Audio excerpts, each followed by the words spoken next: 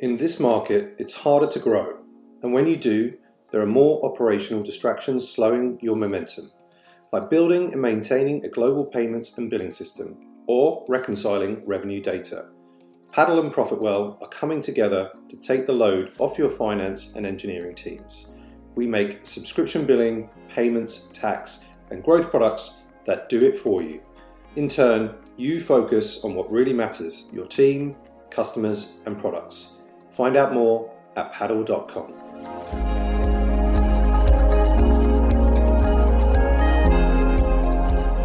If I was doing this over again, I think we would have had a little bit more of like a focused M&A just strategy like over the years. Even and some of the best advice I got after all of this was, like going forward, like you should have a slide on your board deck that basically is like, here are potential people you can acquire.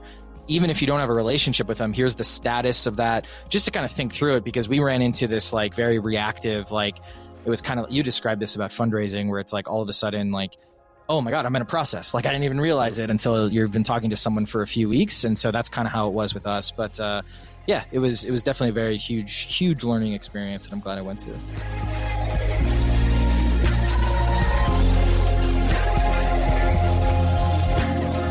Hey everyone, welcome back to the SaaS Revolution show, brought to you by SaaStock, the conference that helps SaaS companies get traction, growth, and scale. I'm your host, Alex Thuma, and I'll be looking at what it really takes to build and grow a SaaS company today, and how founders and entrepreneurs stay healthy on the journey. Now on with the show.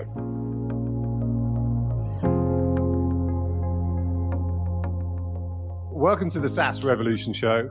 Christian Owens, CEO of Paddle, and Patrick Campbell, Chief Strategy Officer of Paddle. I think it's the first time. Captain Strategy. I like this little question there.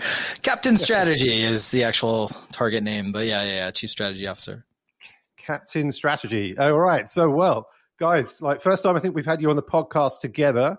There's obviously a reason for that. There's been it's been a big month for both of you. Christian, you raised a little bit of money earlier this month, and Patrick, somebody bought Profitwell. So let's just talk about that a little bit.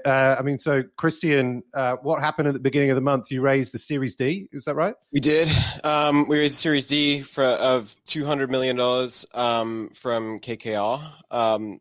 It's been a very interesting time to raise money just in the world. So excited that we got that done. Yeah, and then part of that was used to buy Profitwell. And so we have joined Paddle publicly as of this week. And, it's been a fun ride so far. Congratulations. To both of you. As you said, Christian, the markets are very strange, probably an understatement. So to raise, it's very difficult to raise in these times at the moment. I probably didn't think we'd be saying in these times since COVID, but we've got these weird times at the moment. And then you've gone and spent a bunch of it, not all of it, but pretty much the acquisition price for Profitwell was exactly what you've raised. Let's focus. So we could probably do a whole episode on raising a Series D round of 200 million in these times, in these strange times. But we'll focus on the M&A today and on this announcement that you did this week about buying Profitwell for $200 million. So did you already spend all of the money, or how much of that 200 million has gone on Profitwell? Well, it was not an all cash deal. It was a cash and equity deal. Basically, Christian wants to make sure that this is my prison now. No, that was too rough. No, Christian wants to make sure that obviously we're incentivized. And I think the upside, that was a really big piece of why we want to go to Paddle, is just in terms of like what that equity is going to be worth in the next 3, 4, 5 years. And, into the next decade, I would argue, just based on the shifts happening in the world of SaaS and us riding that particular shift, I think better than anyone else. And so, yeah, I'm pretty excited. Yeah. And for us, it was really, it's coincidental that the two numbers are the same, sort of rather than anything deliberate. Kind of for us, it was important that one, kind of Patrick and the Profitwell team, from a cash perspective, felt like that they've been working on this thing for 10 years. So it was important that was a component of the deal. And it was also important that sort of we wanted to build something together over the next several years. So that equity piece was a huge portion of the deal as well. So it's a split. We're not disclosing the split, but kind of Paddle and the combined business is sort of really well capitalized sort of now for the next several years for us to be able to go and execute. So 200 is not your favorite number. It was just a coincidence. So. No, it's my favorite number this month. Yeah, it seems to be. Good stuff. Let's start at the beginning then. How did this happen? Who approached who? Were you in the lift together at the Paddle office, and said, why don't we get together? Like, how did it start? Yeah, it's a good question. I think it really started, I would argue, 6 years ago? Yeah, 5 or 6. Yeah, Christian, we had come to London to interview Christian and a number of other folks for some of our content, and I think what was really interesting is that where this really comes from is alignment of like both vision and values. I think that's a really big thing that not a lot of people think about when it comes to M&A, because there are like M&A, activities that occur where it's just like kind of all about the money, all about EBITDA, these types of things. For this one, it was very much like we weren't looking to sell, but we were looking for someone that, had the same vision and we could kind of continue going. And 6 years ago when I had interviewed Christian, like, literally leaving the office, I called Facundo, our head of product, and was like, there was like 2 parts of the conversation. One of them, I don't know if you know, but one of the parts of the conversation was like, this is the first person I've met in this space who thinks like us.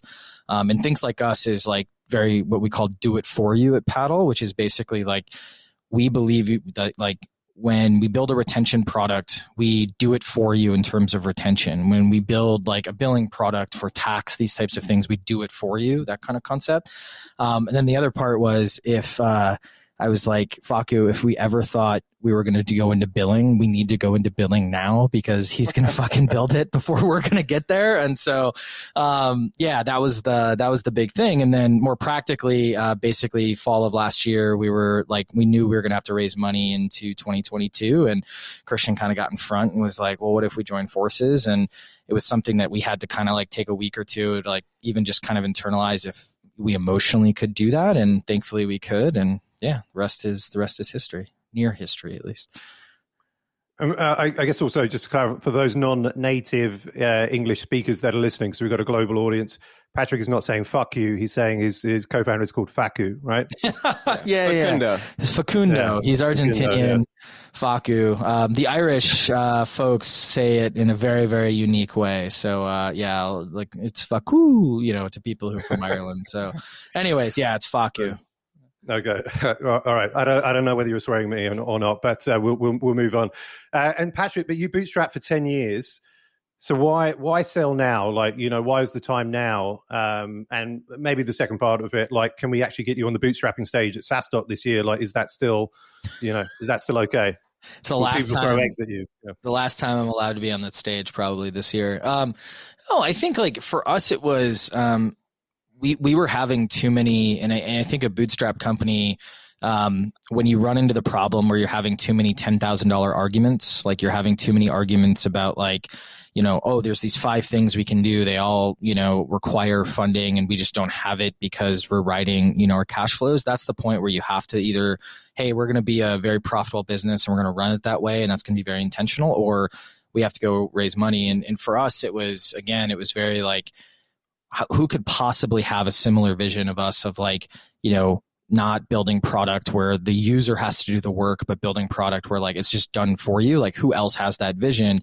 And thankfully, like, we knew the guy and we knew the people in the space who had that. And that was, that was kind of where it came of like, oh, our work is going to have more multiplicative effect joining forces than like staying it alone. And it got to the point where we were like, well, if we wanted to stay alone at this point, it would just be ego. And, it's never great to make, I think, big decisions off ego.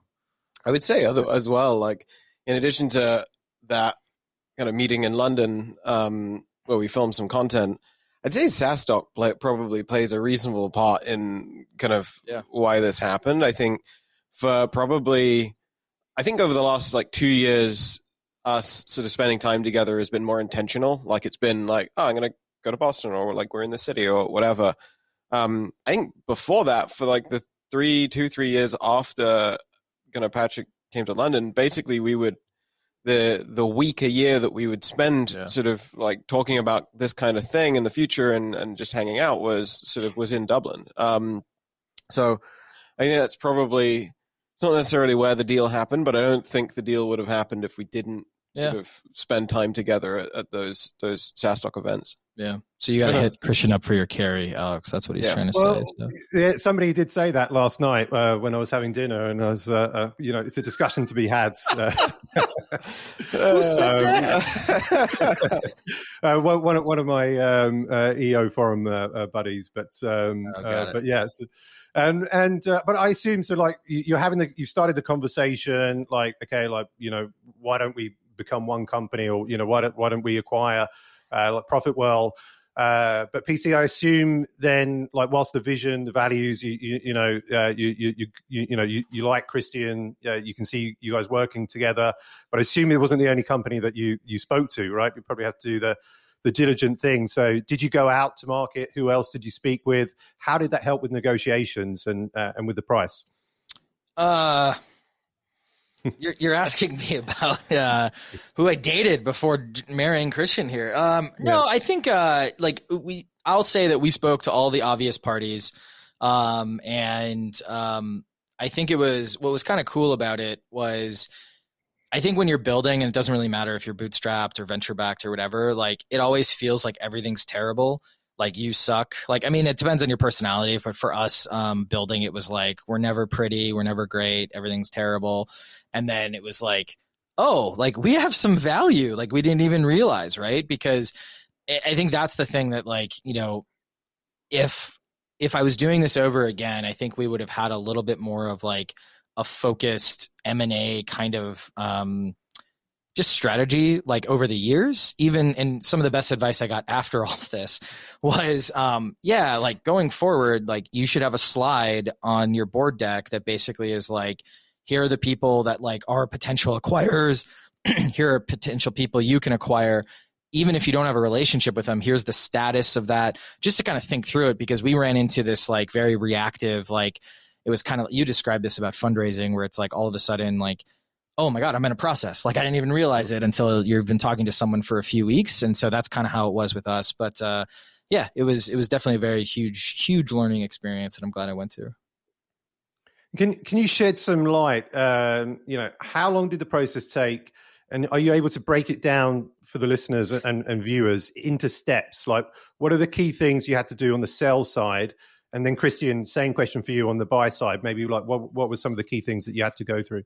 I can talk buy side first, because we probably started the process a little bit earlier. Sort of probably July, August time, we started kind of talking about it, thinking about it. This is last year.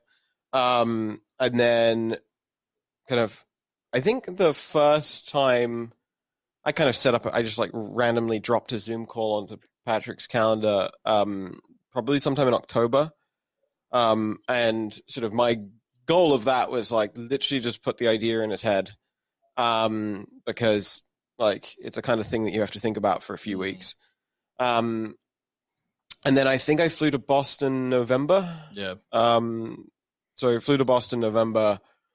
We got Faku there, and sort of and kind of Patrick came in, and sort of we basically spent 2 days in a room, just the three of us.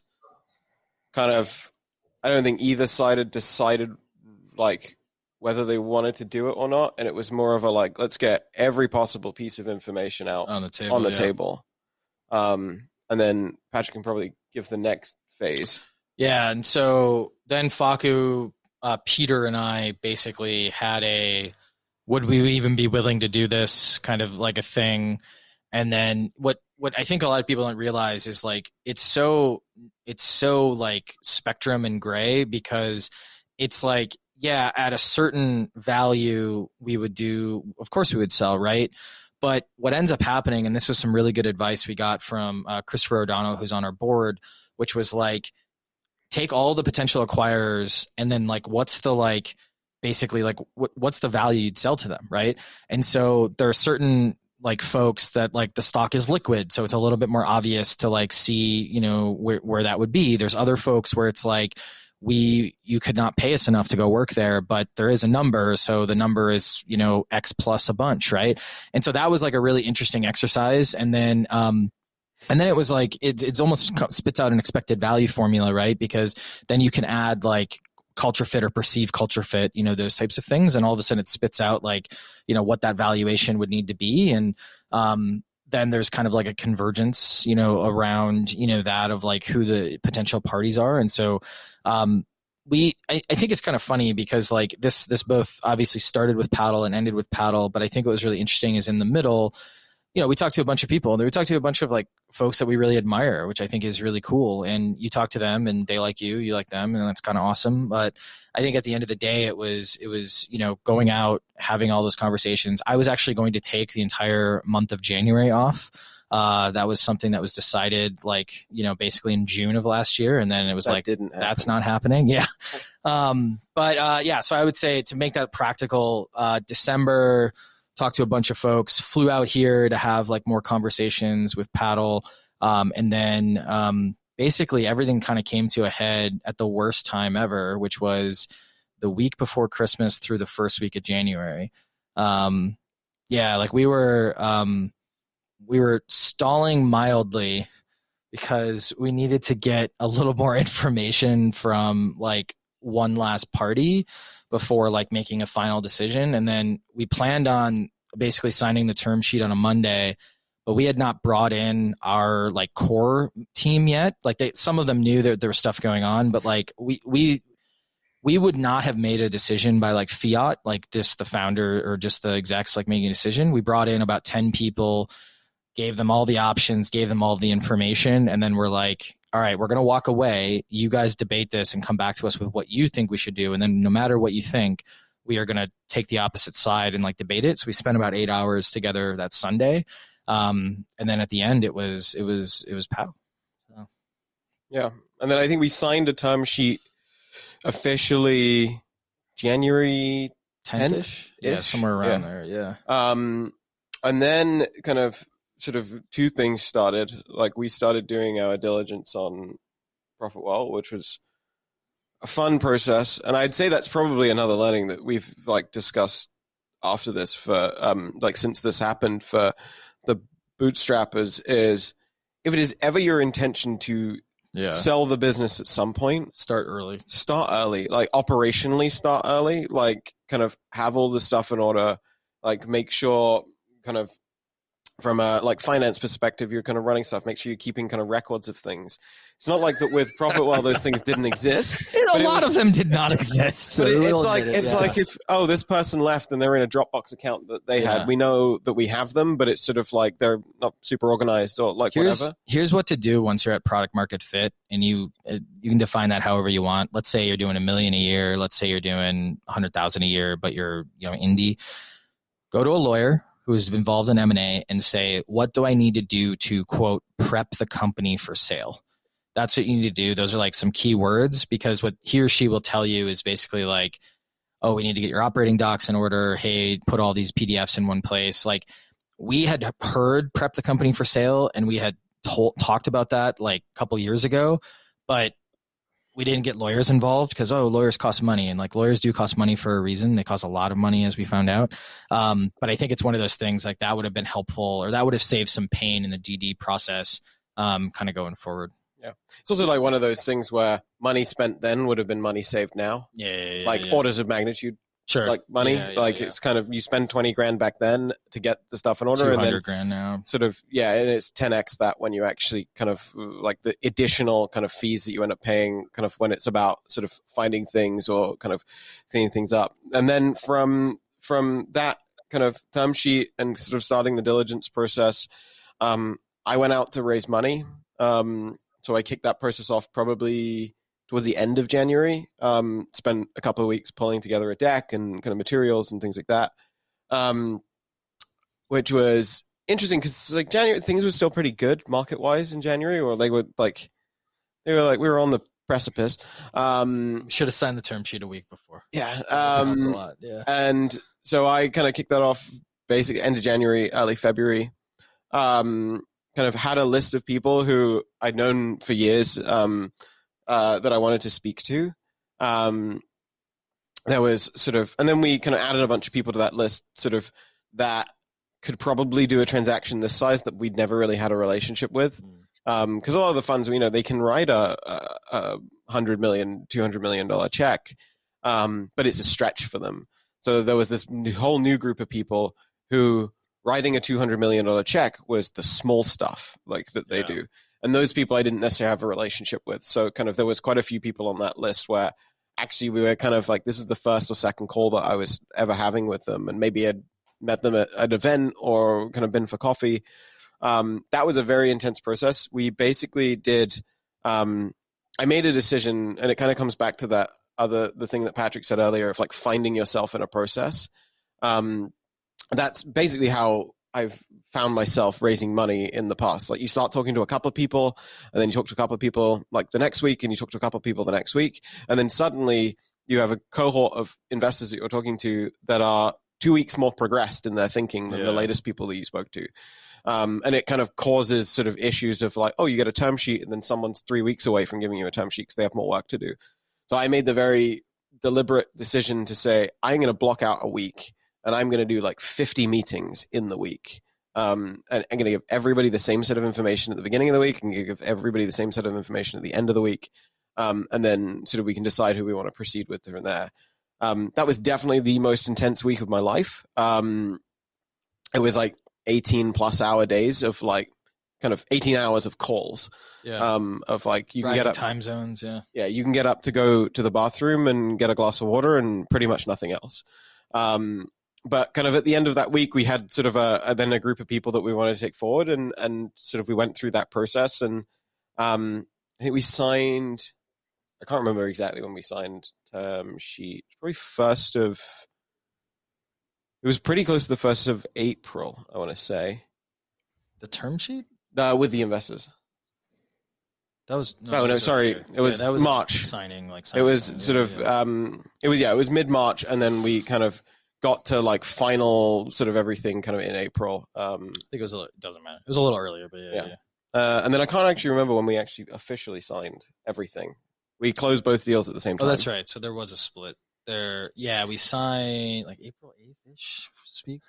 It's funny, like that date's so important to you up until then, and then afterwards you're just like, I have no idea when that was. But yeah. Do you think, I mean, just quickly on the fundraise, then do you think if you started the process now, it's for listeners' viewers, it's the 27th of May. Do you think if you started that and wanted to raise 200 million now, do you think that would have gone through, like given where the markets are?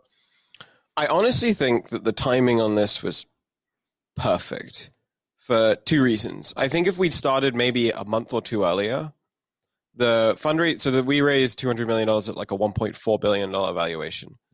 I think if we'd done it 2 months earlier, it probably would have been like a $4 billion valuation. Yeah. And that sounds great, but like it handicaps. It would be, that would be a valuation that we now have to like really grow into. And I think if we tried to do it now, it would be not impossible, but it would be very difficult, I think, given the fundraising environment and the amount of money that we were raising. It'd be very difficult to get that done. Mostly because I think a lot of these large late stage crossover kind of type funds have sort of excluded themselves from the market for a while. Yeah. So I think sort of it would have been particularly tricky, I think, even for them to entertain those conversations. I think this transaction was a little bit special in that obviously some of the kind of funds were being used for to do a deal and to kind of grow the combined business. And I think that there are a bunch of funds who would still do that deal because they understand it. But there was definitely a marked difference in during that process between the funds who have been around for 4 or 5 years and they've come up over what has been one of the greatest bull markets in history. And they've never really invested through a period of any kind of downturn. And then folks like KKR, who we raised from, who have been doing this for decades, and they've seen every possible kind of boom bust cycle. And they recognize that the way to run their business is to keep investing kind of through it. And maybe the market changes and some of the terms change and things like that. But sort of that is how they run their business. So there was a distinct like two groups of people. And I think that one of those groups of people, i.e. the people who have seen it before, are still doing deals. But actually there's a lot of funds and people who've come out of bigger funds they've been around for 3, 4, 5 years. Yeah. I think the big thing to keep in mind is like great companies are going to get funded in any cycle. It's just the terms or the valuations may be like not as crazy as they were like a year or two ago. Which I don't know. There's a huge debate of whether that's good or bad or whatever it is. I think like right now what we're seeing in the market is a lot of companies like, again, if we would have raised at a $3.5 billion valuation or something like that, like, it's hard to grow into it. It's really hard to grow into something that like, feels good for an announcement, but isn't necessarily great, going forward. Especially when you look at public markets right now, and sort of like the mean, like kind of revenue multiple where we're trading at right now is like 5.3x sort of in the market, revenue. Yeah. And we went up to like 17x in the public markets over the last sort of 12 months, 24 months. But if you extend that chart backwards, like the historical average is about 5 to 6 times revenue. Like, it's not like it being 5 times now is sort of the aberration. It was the period of 24 months ago where it was 17x that was. Yeah. So obviously if you raise a much higher multiple and the multiple maintains in the future to be 5, 6, 7 times revenue, like you have to grow into that kind of valuation. Yeah. On the acquisition side, what was the hardest part of getting the deal done? Was there ever a moment where you thought the deal would fall apart? And did conversations ever get heated, or was it just, was it nice and rosy all the way through? I think there were probably several moments where I didn't think there was ever a moment where it was like, oh, this is all going to completely blow up. Yeah. But I think there were several moments where it was like, there's a lot of moving pieces, and are we actually going to be able to square everything and get it done? I think as we kind of progressed through that process, I think the sort of it's like for all of the people who build software like on this, it's sort of when you start building something, you have a fairly clear idea of what it's gonna how complex it's gonna be in your mind, like when you start building it. And then as you build it, you kind of go up this curve, and suddenly like everything's getting more complex and more complex and more complex and more complex as you progress through it. And at some point you hit a kind of a point in the process where you can see the light at the end of the tunnel. Like, what the finish line looks like. But until that, kind of everything is increasing in complexity and sort of decreasing in certainty that these things are going to happen until you actually kind of have a full picture of what's going on. So I think we probably went into the process naively. 100%. Being like, okay, this is fairly simple. We already did the hard part. Yeah, so. Like we've negotiated the price. That's the difficult bit. We just need to do some documentation now. Yeah. And actually, we were completely wrong. Like the work began at that point, and then it was probably sort of a month of that getting sort of much more complex. Well, and then you think that, so there's 2 big processes that at least we encountered. I think it's pretty common. You have the diligence part, and then you have kind of like the term or the agreement. So you get through diligence, which is kind of like painful, and you're like, oh, there's only like 4 weeks till close. Like we're kind of done, right? Like this is all like, we're past this. And it's like, no, the agreement then becomes like, and you don't even read it. And that sounds scary, but like, it's like 100 pages plus 100 pages of disclosures, right? And the lawyers, you're literally going back and forth on like every bullet, and it's stuff that like we don't even know. And so like mostly not stuff we don't know, but it's like you have to make decisions on, okay, what does this mean? Well, it means this. No. Explain it to me like I'm a 2-year-old. And then what is the implication here, right? And that's why, like I was telling him, it was like, I would love to do this like over again, just in the sense of, because I kind of know what's coming. And then I can kind of like, one, help, tame some of the anxiety of like, well, is this normal? Is it not normal? Because I didn't know if some requests were normal or some lawyers being a little, chippy was normal, those types of things. Yeah, I don't think there was any, I think both groups were very earnest. Like once we decided on the term sheet, we were like, like everyone was in. Everyone was like trying to make this happen. There were just lawyers doing their jobs of like, oh, this is terrible. Oh, that teal term is not good. Like all that kind of stuff that had to be dealt with essentially. That's how they make their money. Yeah, lawyers always win. And the purchase now means that I guess kind of Paddle has a revenue of almost 100 million ARR. You're kind of like on that track, right? I like your Vodka impression. Your Vodka impression's really good. You can speculate whatever a revenue is that you'd like. Yeah. And then, but with regards to like IPO, didn't 100 million used to be a kind of like a good benchmark of when people would IPO? But what is it now? Is it like 300 million, 200? Like, I think it's somewhere between. Depends on the market, right? Yeah, like, I think in this market, who knows? No one now. Yeah, I would not want to be taking a company public right now. But in this market, I would say it's probably somewhere between 200 and 400 million. But I think it depends on a lot of things. It depends on like, are you true SaaS? What do the gross margins look like? Are you profitable? Sort of what's the growth rate? I think it also depends on like, sorry, go ahead. I was just going to say, I think like net revenue retention is probably one of the most important kind of public SaaS metrics if you look at Snowflake and others right now. Yeah. I think it's just also like, where's the market going to go? Like people are keeping their companies private longer and longer because there's a lot of advantages to that. In this new market, like especially going in the next couple of years, if you take a really bearish case, there might be a reason to go public, right? Because private markets might actually get harder. I don't think that'll be the case, but I don't know. It'll just be really weird to see how it evolves over the next couple of years. Yeah. Onto the fun things, just conscious of time. Patrick, first thing you purchased after the money hit your bank?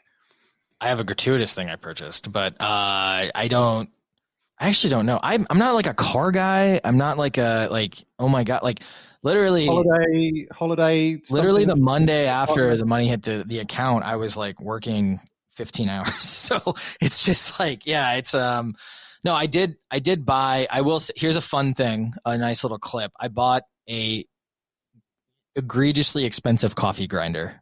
It's a work of art, and that's how I justify it to myself. I like over-engineered things.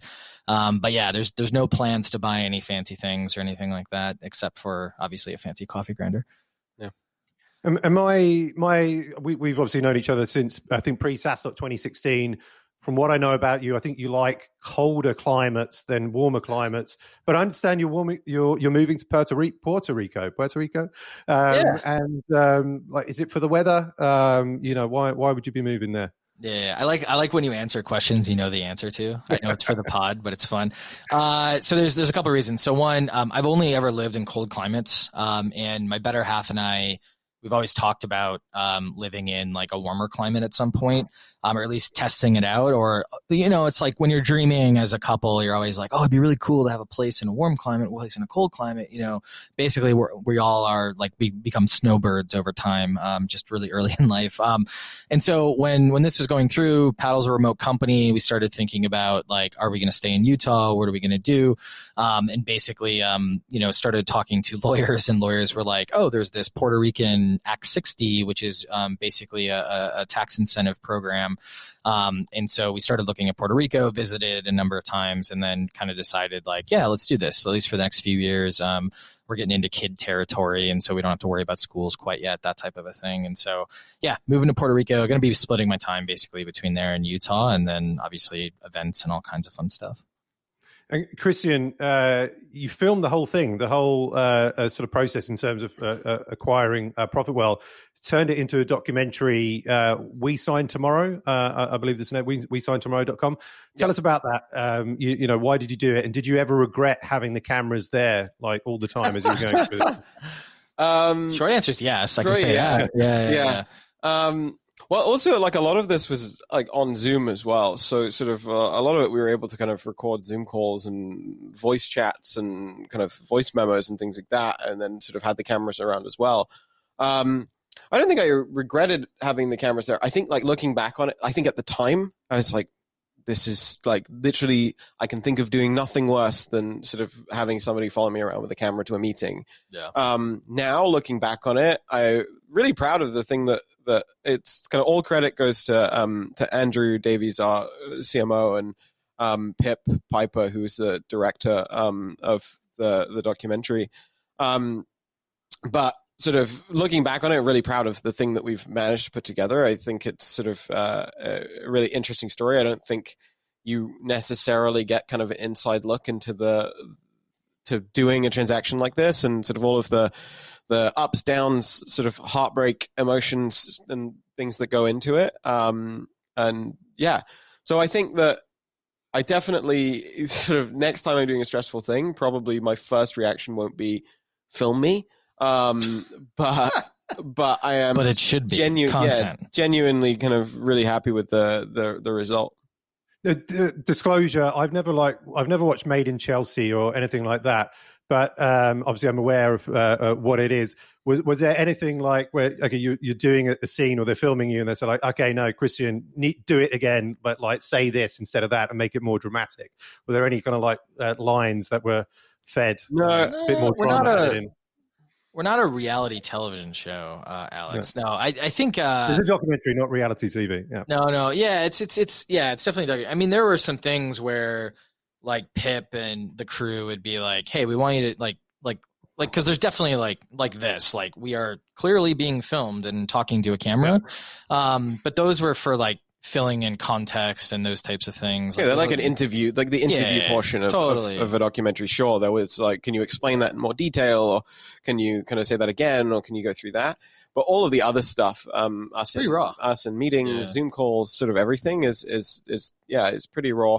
I would say the most interesting thing about this sort of like the film is sort of like half an hour or something like that. We didn't want to make it kind of too long because obviously you definitely could make it like really long and subject people to the pain of those sort of. It's the director's cut. It's 6 hours long. Yeah. But it's only about half an hour long, but we probably filmed maybe sort of like tens of hours of like kind of footage and things like that. So I think one of the things we will be doing is we probably have content now for the next year, just in terms of like a lot of those things and kind of all of the derivatives once the documentary is out, that we can create kind of behind the scenes stuff, like deep dives into specific kind of processes or things that we went through, kind of to share that with people as well. I think it's going to be really interesting for SaaS businesses and others. Yeah. I think there's a bunch of things that you can kind of pick up and learn. And we're also like, we don't pretend like this isn't like a TechCrunch headline. Like we don't pretend that this was easy. We don't pretend that everything's good news in it. Sort of like it's all very raw, and you get to see sort of the ups and downs and sort of all of the emotions that kind of go into doing something like this. When is the documentary out? We are screening it in person in Barcelona. In a couple of weeks. So we're doing a first in-person screening there, and then it will come out probably sort of digitally in mid-June sometime, and it'll be available kind of YouTube, WeSignTomorrow.com, sort of Amazon Prime, kind of all of the places you can watch stuff. It will be available. Netflix is trying to option it right now. We're not really sure. No, I'm just kidding. It's not going to be on Netflix. But and a final question. So Paddle and Profitwell now own the largest combined floor space at SaaStock in Dublin this year. What can we expect that you're going to do with that? We've actually been talking about this a lot. Like obviously we love stuff.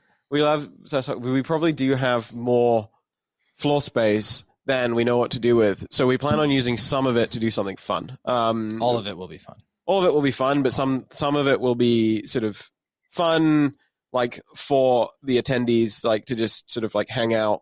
Kind of, I don't know what it's going to be yet, but it will be something that you don't expect. Depends how much budget I can get. That's really what matters. So, Because, given not all of the 200 was spent on the acquisition, I think there'll be some left, we hope. But guys, thank you so much for taking time to be on the podcast. Great to have you on the show together. I love this coming together and SaaStock playing a small part in it as well. We'll talk about the carry sort of later. But great stuff, Christian Owens and Patrick Campbell. Thanks so much for being on the SaaS Revolution show today. Cool. Thanks, Alex. Thanks.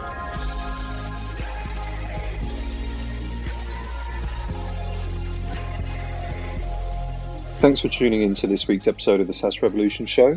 I hope you enjoyed it. And if you learned something from it, check out saastock.com/events to find all the upcoming SaaStock conferences around the world.